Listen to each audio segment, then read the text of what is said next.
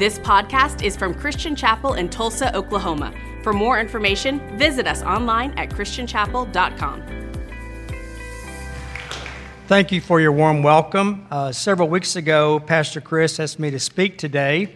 As I prayed about the message, I found myself revisiting the story of Joseph in Genesis 37 through 50.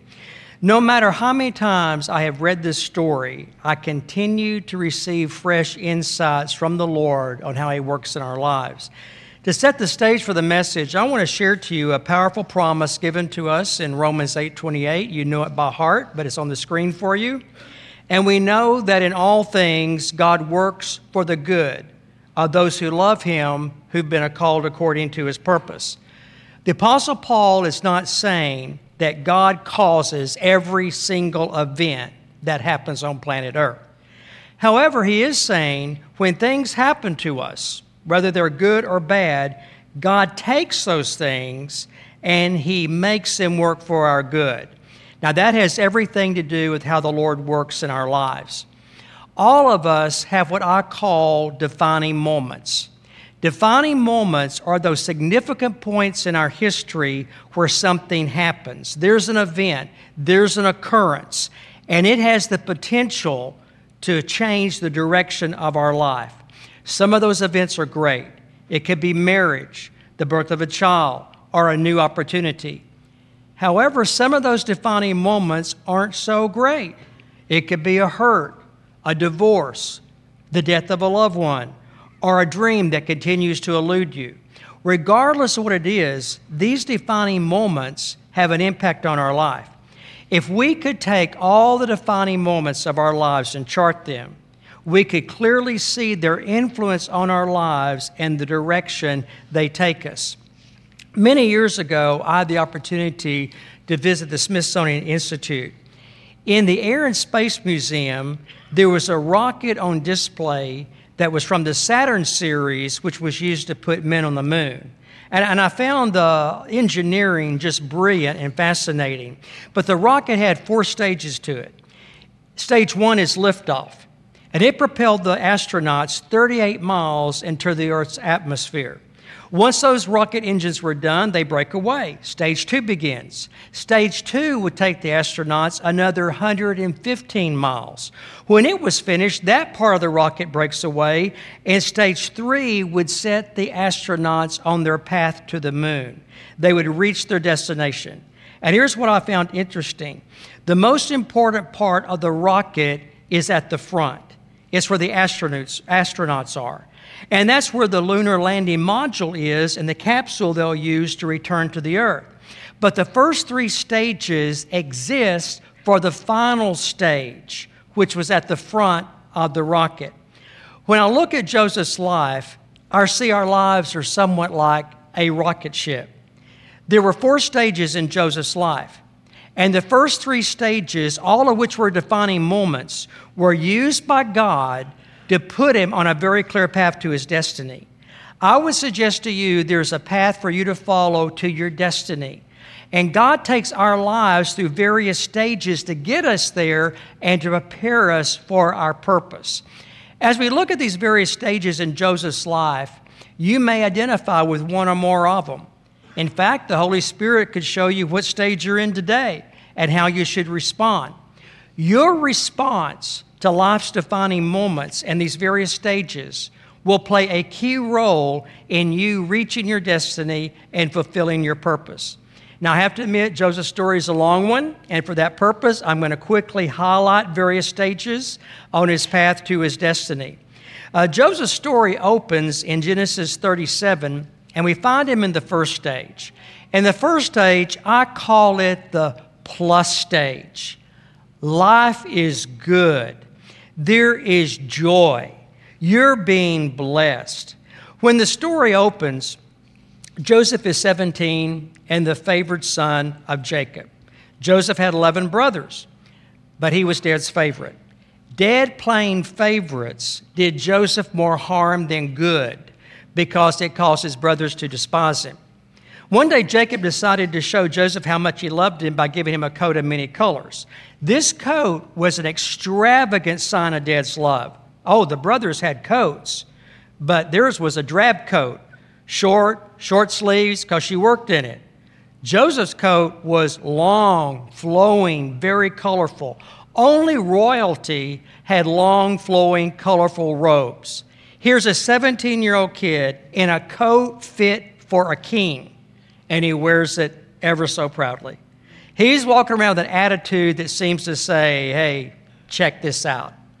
Now, to make matters worse, Joseph has two dreams. Both dreams indicated that he would be in a place of leadership over his brothers and rule over them. It's true the dreams were from God, but not everything God reveals to you is meant for public prophecy. You know, some things God speaks to you about, you should ponder in your heart as Mary did concerning the revelation given her concerning the birth of Christ. We need wisdom to handle revelation properly, and Joseph didn't have it. And he says to his brothers, hey, I had two dreams. All of you are going to serve me. All of you are going to bow to me. Now, the brothers are really ticked. And even Dad is upset. Jacob says, are you telling me that even I'm going to bow before you? Joseph flaunting the coat the way he did and revealing his dreams created that much more animosity in the family. Now, here's why I called the first stage the plus one. Things were going well for Joseph. I mean, his future is bright. His future is so bright, everybody else probably need to wear shades. But here's Joseph, and he's missing something very crucial in this stage. And it's something you need if you're going to manage properly and manage well the plus stage. In the plus stage of life, you and I, more than anything else, we need perception. Perception is the ability to see, to hear, and to be aware of the needs of those around you. It's self-awareness. Joseph didn't have that. Things are going well for him. He's being blessed. He's being honored. But he has so little perception. He was not aware that his actions were creating so much animosity within the family and hurting his brothers deeply. He is oblivious to their feelings. Now, there's two reasons you need perception. For one, it will protect you from pride. When you find yourself in this plus stage, there's a real danger there. And it's to think of yourself more highly than you should. Romans 12, verse 3, the verse is on the screen for you. Do not think of yourself more highly than you should, but rather think of yourself with sober judgment. When things are great, it's easy to think you're the reason for all this blessing. Hey, if we are blessed, it is the goodness of God. You always want to walk humbly before the Lord. Remember, the Lord will exalt the humble, but he will abase the proud. And pride always goes before a fall. Second, perception helps you be more sensitive to those around you. Without perception, you can become so insensitive to other people's needs. Joseph was clueless to how others were feeling. He was not picking up on any of the signals around him and the anger that was building in the hearts of his brothers toward him. I mean, those around Joseph are in great emotional pain, and he is not even aware of it. Genesis 37, verse 4, look at it. But Joseph's brothers hated him because their father loved him more than the rest, and they couldn't even say a kind word to him. He didn't get it. On a personal note, I am thrilled to be a part of this church in this season. You know, while this church has had a great past, in Christ, the best is yet to come. It always is. Say that with me. The best is yet to come. I truly believe that. You know, the Lord is blessing the church with both growth and opportunities to make such a difference. But in this season, I would suggest to you we need perception. With growth comes more responsibility. Jesus said, to whom much is given, much is required. Every week we have first-time guests. And when someone comes for the first time, do you realize there's a reason they're here? It could be the first time they've ever been in church. Or maybe a friend's been praying for them for so long and they finally accepted their invitation to come. Or God could have used a need to draw them here. Whatever it was that God used to draw them here, we need to be mindful of that. Notice them and show hospitality. The Greek word for hospitality means lover of strangers. Remember the story of the Good Samaritan? You were taught it in Sunday school. Everyone saw the injured man. 2 walked right past him. But only one made the effort to help him. And Jesus said in that story, he said, I want you to be like the Good Samaritan. Well, there's only one way to be like the Good Samaritan. You have to notice the strangers in your midst. If you don't know someone, step out, introduce yourself to them, invite them to be a part of this community. People want to know they're wanted. And by reaching out, it could be your kindness that influences them to make a commitment to Christ and become a part of this faith community. But it is obvious the Lord is doing something special in this season, and I would suggest we need perception to manage it well. Now let's move on to the next part of the story. One day Jacob sends Joseph to check on his brothers who were in the fields tending sheep. Once again, Jacob put Joseph in a very difficult position. Jacob made Joseph the liaison between dad and the brothers. In other words, Jacob made him the family tattletale. He was to monitor his brother's behavior and report that back to dad.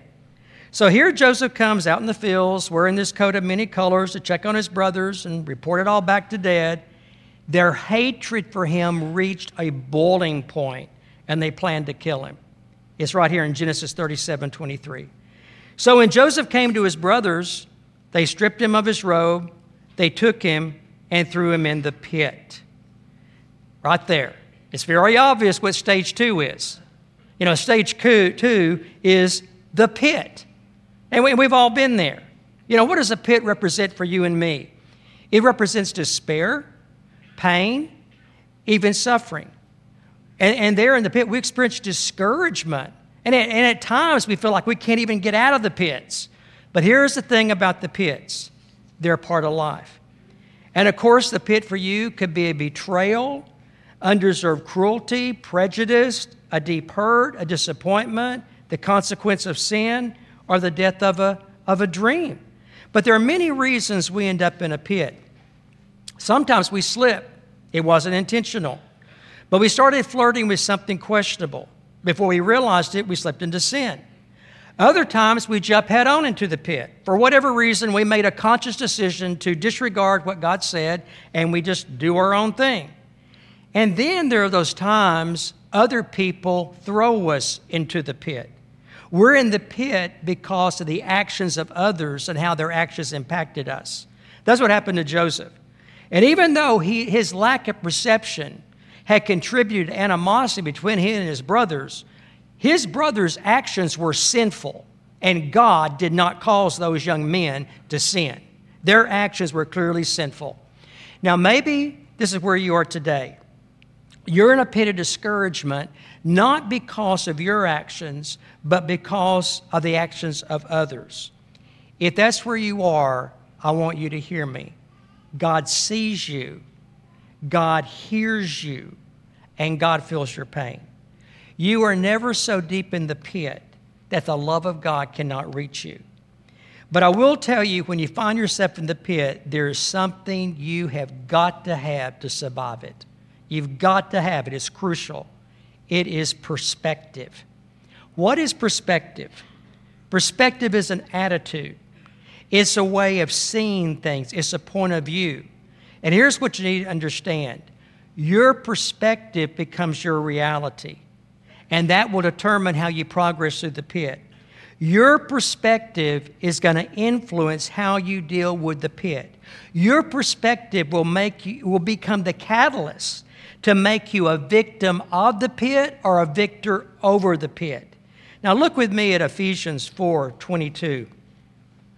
And here Paul writes, "You were taught to put off your old self, which is being corrupted by its deceitful desires, to be made new in the attitude of your mind." Pay attention to that, to be new in the attitude of your mind. and put on the new self created to be like God in true righteousness and holiness. To get out of a pit, you've got to change your perspective. You have got to be made new in the attitude of your mind. Now, here's the thing about the pit. There's a tendency for us to see God in light of our circumstances. If I see God in light of my circumstances, then my circumstances become overwhelming. God is small. God is little. God is powerless. But my circumstances, they are big and they are bad and they're terrifying. However, if I change my perspective, I began to see my circumstances in light of God. Everything changes. Suddenly God is big. God is awesome. God is powerful. God has everything under His control. So if you're in a pit, adjust your attitude. You've got to have the right perspective. And if you don't have the right perspective, here's what will happen. You'll blame others and you'll use all your energy focusing on all the wrong things. That only prolongs the pit and any healing you could have. But don't ever spend your time blaming others or God. It's a waste of energy. Even though other people may have caused it, it's a waste of time and waste of energy. But if you do, you miss out on the bigger picture of what God wants to do in your life. Remember, God loves you deeply. And I will admit at times we feel like we've been emotionally abandoned by God. If that's where you are, remember that's a feeling, and you cannot trust your emotions. Sometimes our emotions lie to us, and we have to trust God and His love. When you're in a pit, you've got to get the right perspective. And the best way to get a right perspective is to fill your mind with the Word of God. Let your mind be renewed by God's Word, what the Word teaches us about God. And remember, He always has your best interests at heart. Now, Joseph didn't stay long in the pit. His brother saw a caravan of travelers coming through, and it provided a way to make some extra money. Given the first opportunity, they sell their brother into slavery, and he's taken to Egypt and passed off as a slave. Then they took his coat, they ripped it apart, soaked it in animal's blood, and took it back to their father. "Oh, Dad, does this look like Joseph's coat? I think it's our brother's coat, and we can't find him anywhere." "Sorry, Dad. Looks like a wild animal devoured him, but life's got to go on." Now, once in Egypt, Joseph is assigned to work for a very powerful man in Pharaoh's court named Potiphar. And for a season, Joseph had great success working in Potiphar's home. He does a great job. The Bible even tells us God was with him. And get this, God blesses Potiphar's home because the favor on Joseph's life. So here is this pagan being blessed because the goodness of God on this young man's life. And I'm sure Joseph is perplexed. He doesn't understand what's unfolding in his life, but he's going to honor God the best he can. And God does honor Joseph. And soon Joseph is put in charge of Potiphar's home. He's running the show. He clearly has administrative abilities that Potiphar recognized and he benefited from. The scripture also tells us that Joseph was a good-looking guy. And Mrs. Potiphar likes what she sees. And day after day, she hits on him. Joseph knew it was wrong, and he resisted her advances. And finally, in a rage for resisting her, Potiphar's wife screamed, and she falsely accuses Joseph of sexual assault. And because of these false accusations, Joseph is thrown into prison. Now, right here is where stage 3 begins. And it's obvious what stage 3 is. It's prison. What does prison look like for you and me? Prison could include those things that prevent us, all those hindrances that keep us from moving to our destiny. Now, let's be honest. It's true Joseph lacked perception in the first day of his life. But you got to give the guy a break. He's 17 years old. Perception is something that we should develop and acquire as we get older. Perception is something that should come with maturity. But however, in this part of his life, Joseph had done the right thing. He would not sin against God. He would not sin against Potiphar, and he gets a short end of the stick. He obeys God, and he suffers for it. And I think I would have to say life isn't fair. The path that is forced upon him is one that leads to prison.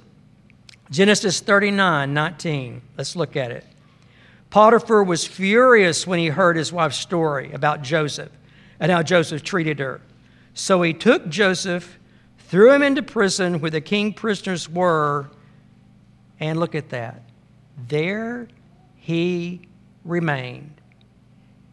Joseph is stuck in an Egyptian dungeon and no hope of ever getting out unless God does something.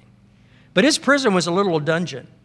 And for you and me, prison can be symbolic of thoughts, habits, addictions, circumstances. I would say again, it's anything that hinders you, prevents you from moving to your destiny. If you find yourself in any sort of prison today, there is something you need to manage that stage of life and overcome it.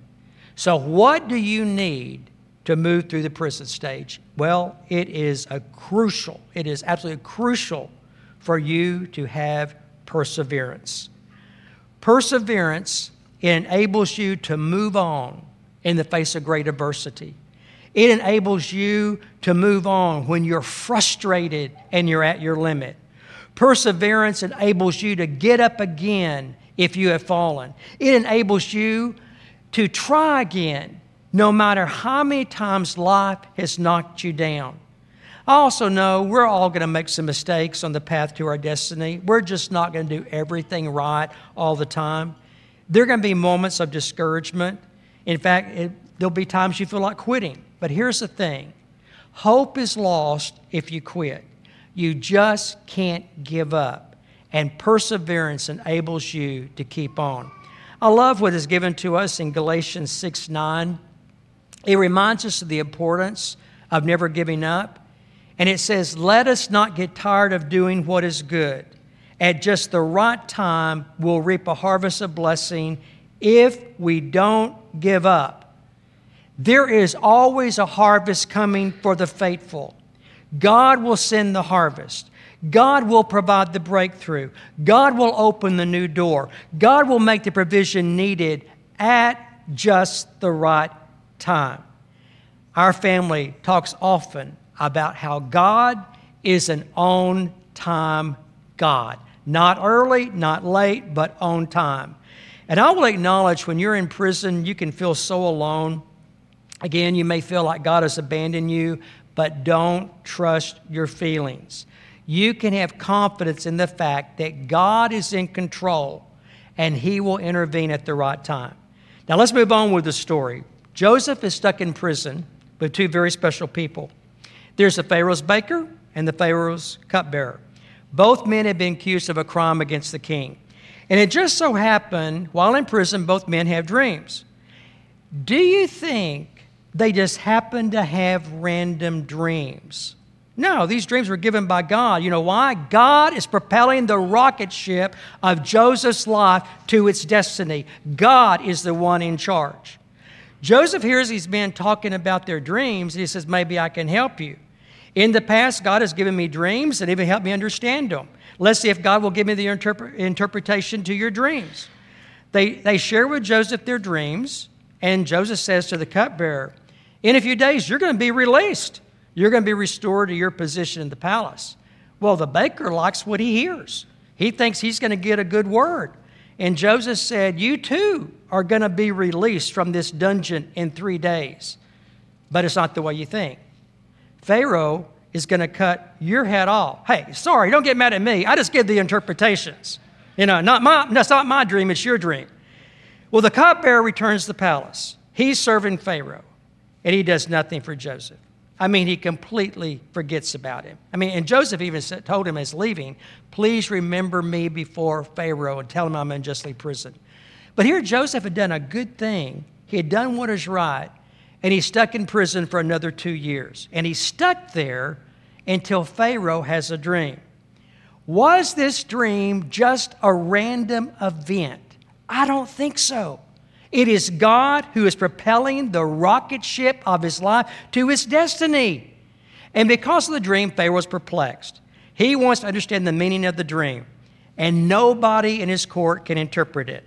And it's then the cupbearer remembers Joseph. And he said to the king, dreams. This sounds so familiar. Oh, while I was in prison, I met a young man of Hebrew descent. I had a dream. He interpreted it.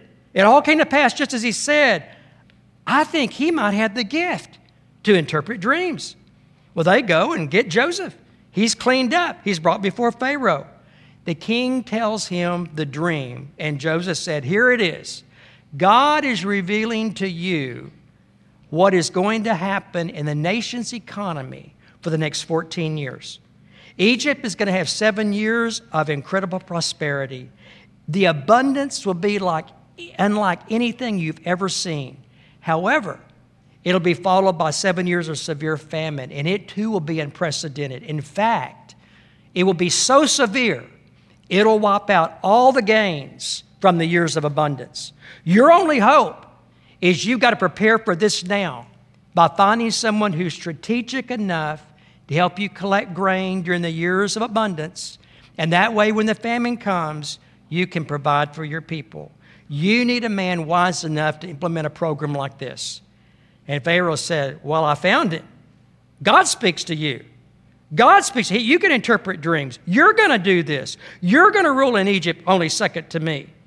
There was not going to be any doubt in Pharaoh's court who was going to do this, because Pharaoh puts a ring on his finger, and it's interesting, another robe is put on Joseph, signifying the power and authority he would have.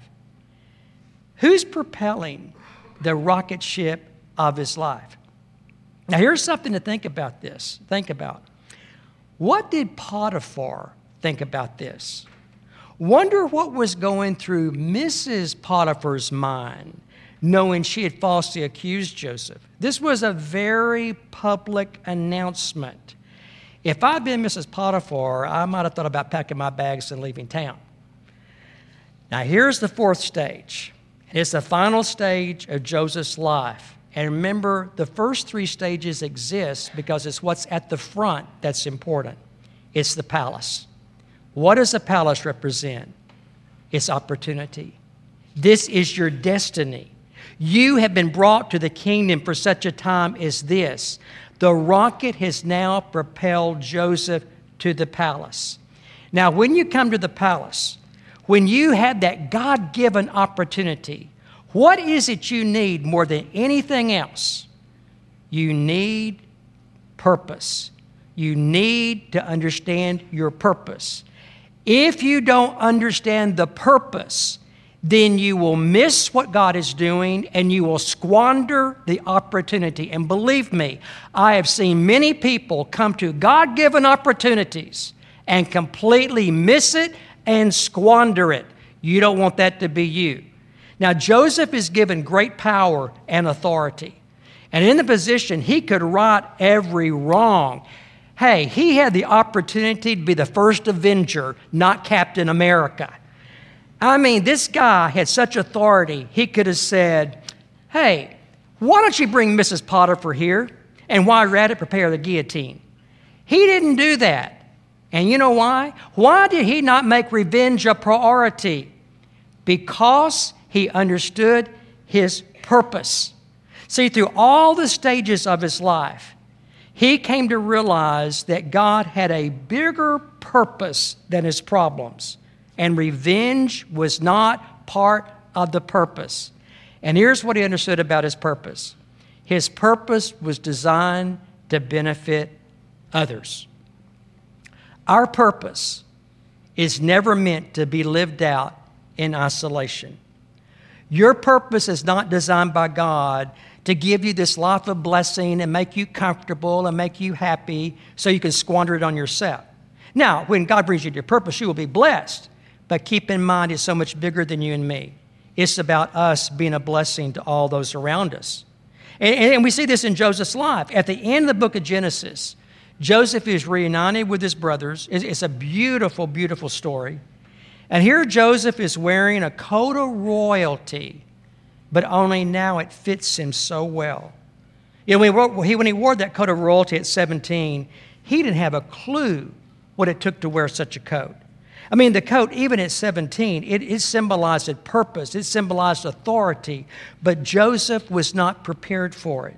He didn't have the wisdom or the experience to wear that kind of coat. But it took every stage to prepare him for the palace. And it's now he is ready to wear a coat of royalty, and he wears it so well. In the last chapter of his life, his brothers come to him and they bow before him, the fulfillment of the dreams God gave him at 17. Joseph could have said, guys, do you have any idea the pain you caused me? Do you have any idea the mental anguish you put me through? Do you realize the years of torment I endured while you went on with your life? You stole years from my life. He didn't do that. Why? It was because he was prepared to wear the robe of power and authority. He stood in front of his brothers as their superior, and what came out of his mouth was the Old Testament version of Romans 8:28. In Genesis 50, verse 20, Joseph said, you intended to harm me, but God intended for good to accomplish what is now being done, the saving of many lives. Now, did you hear that? The saving of many lives. It was not about Joseph. It was about the saving of many lives. God has a specific path for your life as well. He had a specific path for Joseph. And I mean, there were some things that happened to him that God did not cause or ordain. Yet God took everything that unfolded. He worked with it to bring about his plan. And this is what I want you to get. Romans 8:28 is the power and the promise behind the rocket ship of your life propelling you to your destiny. No matter what happens to us, God knows what he's destined us for. And no matter how we get off track, whether it was through our own actions or the actions of others, God, in his brilliance and power and sovereignty, he works through all those things. And he promises to make it all work together for the good for those who love him. Joseph stands before his brothers and he offers them forgiveness. He embraces them, all because he understood his purpose. His purpose was to save an entire nation and the family through whom Jesus Christ would come. God's purpose for Joseph was greater than his pain. And I believe this with all my heart. God's purpose for you and me is always greater than any present pain. But with God, what so often looks like a loss to us can be an event that God uses to bring blessing to others. And while we may not understand it at that moment, and we may not understand all the things we're going through, we do have God's grace. And here's what I found. I need God's grace more than I need answers. And God's grace is greater than any answer he could ever give you. As I wrap this up, I want to encourage you to reflect on these stages in Joseph's life. Identify where you are. I mean, if you're in the plus stage, you're probably riding high. Now remember, you need perception, so you will not become prideful and think it's all about you. But in the plus stage, be aware of the needs of others around you. We never want to become arrogant or be a hindrance to someone who might be struggling. Or what if you're in the pit? Well, we've got to maintain a right perspective. The pit is not the end. It's not the defining moment of it is a defining moment, but it's not the defining end of my life. So make sure you see yourself and the situation as Christ sees it. You don't want to become bitter. You don't want to blame others, but you want to focus on the healing that can be yours. Well, what if you're in the pit? Well, it's painful. And I know sometimes by God's grace, you have to say, I am not going to stay in this pit. I've sat here long enough. I'm going to trust God and look for him to make a way of escape. And I know he's going to enable me to do it. And of course, there's prison. And if you're going to move from the prison to the palace, you got to have perseverance. And there are times, we have to say, God, just like Job, God, this is killing me, but yet I will trust you. You got to make every effort to be faithful where you are if you want to move to the palace. And then finally, maybe you're ready for the palace. If so, embrace that opportunity, embrace that purpose. And while you will experience blessing, It's bigger than just you being blessed. It's about you bringing glory to Christ. It's about you being a blessing. It's about you and I making an impact on a lost world. But if we align our lives with God's plan, the power and the promise of Romans 8:28 will propel the rocket of our life to its destiny. You know, if you're here today and you've never made a commitment of your life to the Lord Jesus Christ, I want to remind you that He loves you.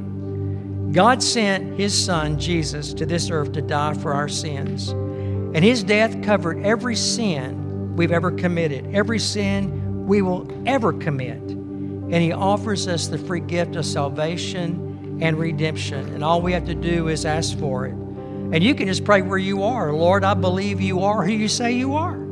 I ask you to forgive me and take control of my life. And maybe you know Christ. You've walked with Christ for many years. But you find yourself struggling in some stage of life. Your Father in heaven loves you and knows where you are. And I would encourage you to submit to His love, His care, His control once again. God, I give you control. Take control of my life, everything that has happened, and I'm going to trust you to make it work for good. Romans 8:28, it is a power and promise behind your life. And you can have absolute assurance that God will make all things work for the good for those who love Him. Set your love upon Him, and you will never be disappointed. Stand with me. Let's pray. Perhaps you've had some disappointing experiences. You're walking through some painful things, some challenges, and you think, man, I don't know what to do.